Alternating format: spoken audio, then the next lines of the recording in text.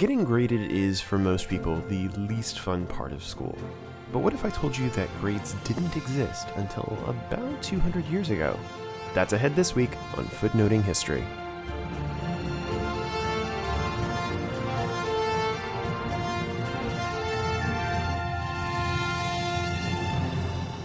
Hello, and welcome to Footnoting History. My name is Nathan, and in today's episode, I want to talk to you about a subject that is near and dear, well, maybe not dear, to my heart, educational assessment. No, wait, don't stop the episode. Now, I understand that some of you who have been out of high school or college for some time may now be having some post-traumatic stress flashbacks, because grades are the thing that no one likes. Even if you're a good student, no one, except for a very few special people, actually enjoys submitting themselves for assessment by a teacher. And having taught college for over a decade now, I can tell you that the one part of the job that every professor and teacher dislikes is grading. You sometimes try to make creative or interesting assignments to make it less painful to grade, but at the end of the day, grading, or if you're outside North America, marking, is still generally a chore. Which raises the question, why do we do it? And that is really the question that I want to tackle in today's episode, because the answer might not be quite as readily apparent as you think. You see, grading, in the sense of assigning a specific, sometimes subjective letter or number or percentage to a student's work as a way of assessing their competency and skill at performing a pedagogical task for determining whether or not a student passes a course, is actually a relatively new approach to educational assessment. It's only about 2 centuries old. To begin with, we need to deconstruct for a moment what the idea of education is and what its function is in society. Today, educational systems exist to provide certification, as I said a second ago, of competency or skill. If you want a particular job, whether that be as a scientist or an elementary school teacher or an electrician or an accountant, the basic purpose of a degree or certificate is to say that you have had the appropriate training to perform said job. And in some ways, this has always been the purpose of education. Note also that we think of education in 2 different ways. There's the component of education which is given to writing, speaking, thinking, communicating, and there is the hands-on practical mode for technical work like operating a forklift or doing engine repair. Let's look at medieval Europe as a starting example, and for the rest of this episode, I'm actually going to focus on Western models leading up to the American system, to talk about, for example, the Chinese Imperial Civil Service Examination System, which is probably the most significant evaluation system outside of the West, and dates to the Han Dynasty in the 2nd century BCE, would double the length of this episode. Anyway, broadly construed, there were 2 main education systems at work in Europe in the High and Late Middle Ages. On the one hand, you had the system of education, largely, though not exclusively, given to members of the elite, the landowning warrior aristocracy, members of clergy, and eventually children of the urban mercantile classes, first within the bounds of schools attached to cathedrals and monasteries, and then later, starting in the 12th century, at universities. Now, we'll save the story of how universities came into existence for another episode, but for now, know that the initial basic education that most medieval students at these institutions tended to receive centered around a specific ordered curriculum that started with the 3 subjects of the trivium, grammar, rhetoric, and dialectical logic, followed by the quadrivium, arithmetic, geometry, astronomy, and music. Study of other subjects like physical sciences, medicine, theology, philosophy, they all built on this basic foundation. The other system broadly at work was a kind of on-the-job training in trades by artisans and craftsmen that happened through an emerging guild system. In this system, in your late childhood or preteen years, you would enter into an apprenticeship with a master of your specific trade. After living and working with that master for a number of years, learning the trade, you would be allowed to sell your services as a day laborer or journeyman, which comes from the French journée, meaning day. It's also where we get the word journey, a day's travel. If you eventually saved up enough money to open up your own business, you could petition the guild overseeing your trade in whatever town you lived in to allow you to be granted the title of magister, or master. Requirements could vary from trade to trade and from town to town, but in some trades, admission to the guild eventually might require you to show your competency by producing a masterpiece. The important thing to note about these two systems is that they were quite personal forms of education. Within the cathedral and monastery schools and within the universities, progression within the trivium and quadrivium was done on an individual basis, and you as a student were constantly being assessed by your tutor to determine whether or not you were ready to proceed to the next subject. And advancement was not guaranteed. If you failed to master the subject matter to the tutor's satisfaction, your progress could be slowed. At the university level, completion of your education and conferral of a degree was marked by having to sit for an examination before a panel. If you answered the examiner's questions with sufficient and appropriate answers, and if you had studied for the appropriate amount of time, you passed and received the degree.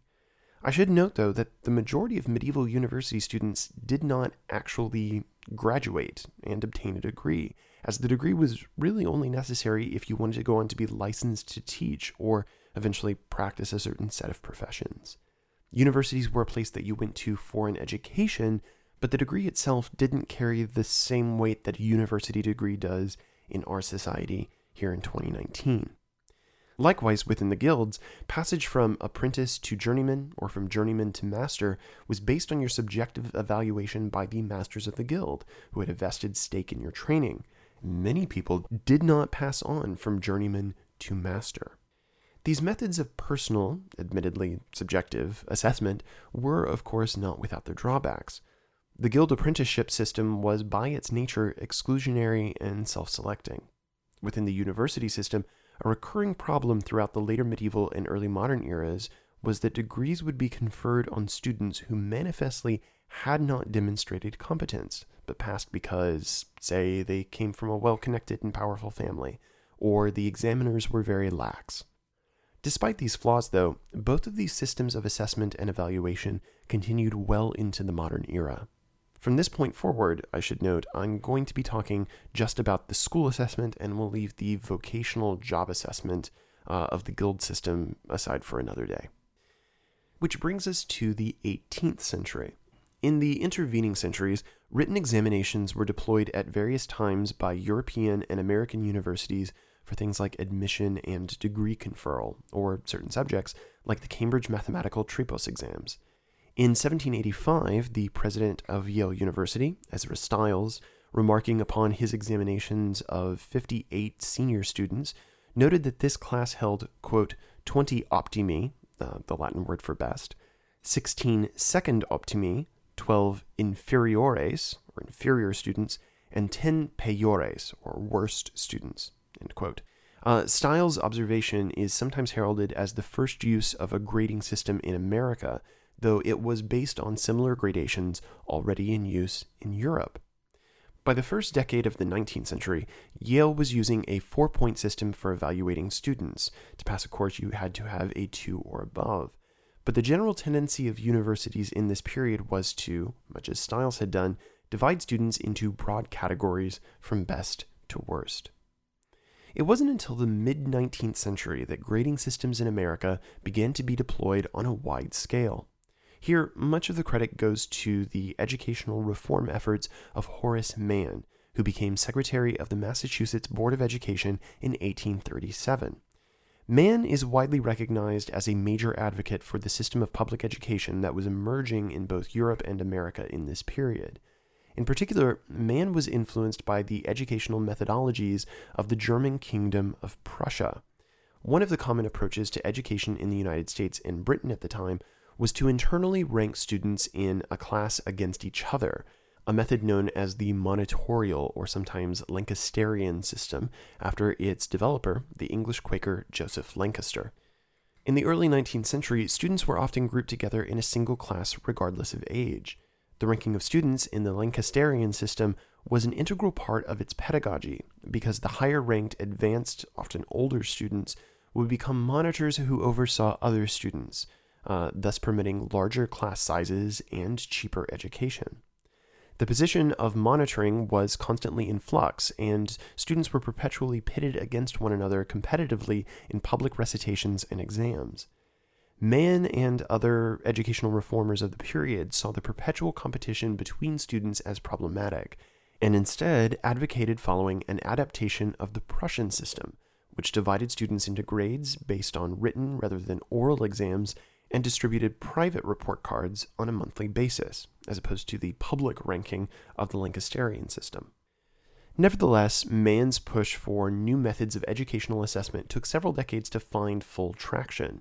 By the 1860s and 70s, promotion of students in both grammar schools and universities was increasingly done based on a wide variety of systems, including percentages, number scales, and sometimes letter grades, with very little standardization in terms of what the actual assigned grade meant. A 4 at one university might mean a 90% at another, and a grade of 20 at a third.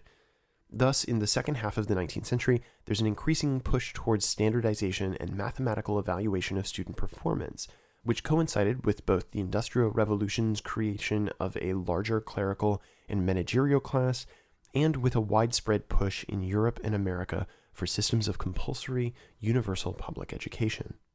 As teachers were forced to cope with larger class sizes and a greater volume of students, the personal evaluation for promotion approach became less and less feasible, and so the classroom began to reflect, in a very real way, the industrial environment. But it was a piecemeal system.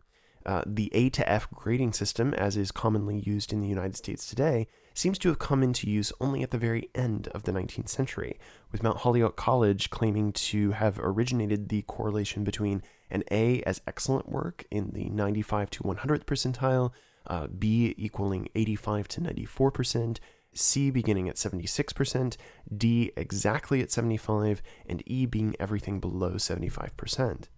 The system was eventually rejiggered to include an F below E, and the values were accordingly adjusted. At some point in the early 20th century, the E was eventually dropped, but without any clear reasoning why that I've been able to find. Some authors suggest that it was to avoid confusion with students who might think that an F stood for failing, and therefore an E stands for excellent. However, these letter grades, with their attached values, did not come into universal common usage until World War II. As late as 1971, only 80% of schools in the United States used the A to F system, and even then, some upper-level institutions, such as the Ivy League universities, maintained their own grading systems until the second half of the 20th century. So why the slow delay in standardization? Well, in part, it's because education was still primarily a state rather than a federal function. A Department of Education was created during the Reconstruction era in 1867, but it was demoted to an office within the Department of Interior the following year. It was then shuffled to the Federal Security Agency in 1939 and became a joint cabinet office along with Health and Welfare in 1953. It was only in 1979, during the Carter administration, that education was split off into its own discrete cabinet-level department. Moreover, not all educators in the late 19th and early 20th century were in favor of using grades as a means of assessing student progress.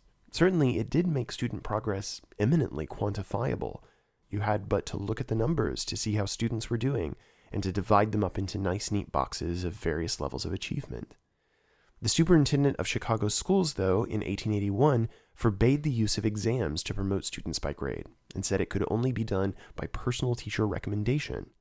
Protesters against the use of exam percentages to advance students, like the superintendent in Chicago, felt that they placed too much priority on the material of exams themselves, rather than on student capabilities. Grades, they claimed, reduced students to a number or a letter, and they promoted teaching to and cramming for exams rather than the mastery of content. Advocates in favor of testing and grading metrics, on the other hand, pointed out that they offered a more objective standard by which students could be measured, rather than the subjective evaluation of a teacher or a principal. Protests against grading, however, were largely for naught. The use of standardized testing and grading offered too many administrative advantages, both within educational institutions and in the post-education environment. With the attachment of a 4-point scale to letter grades in the first half of the 20th century, grade point averages came into widespread use as a way of aggregating a student's overall performance across classes. Anticipating this use of exams and grading as a way of evaluating students, Isidor Finkelstein wrote in his 1913 book, The Marking System in Theory and Practice, that, quote, The evidence is clear that marks constitute a very real and a very strong inducement to work, that they are accepted as real and fairly exact measurements of ability or of performance. Moreover, they not infrequently are determiners of the student's career. They constitute the primary basis for election to honor societies, for the award of various academic honors, for advancement from class to class, for graduation, and may even determine in some measure the student's career after leaving the institution in which they have been assigned.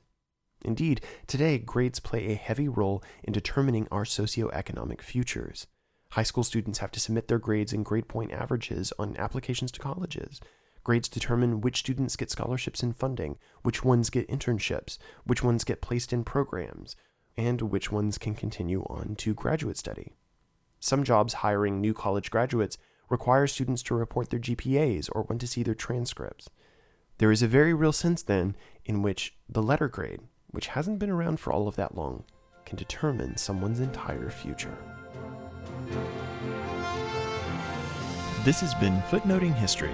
If you like the podcast, be sure to visit our website, footnotinghistory.com, where you can find links to further reading suggestions related to this week's episode, as well as a calendar of upcoming podcasts. You can also like us on Facebook and follow us on Twitter at History Footnote. Until next time, remember, the best stories are always in the footnotes.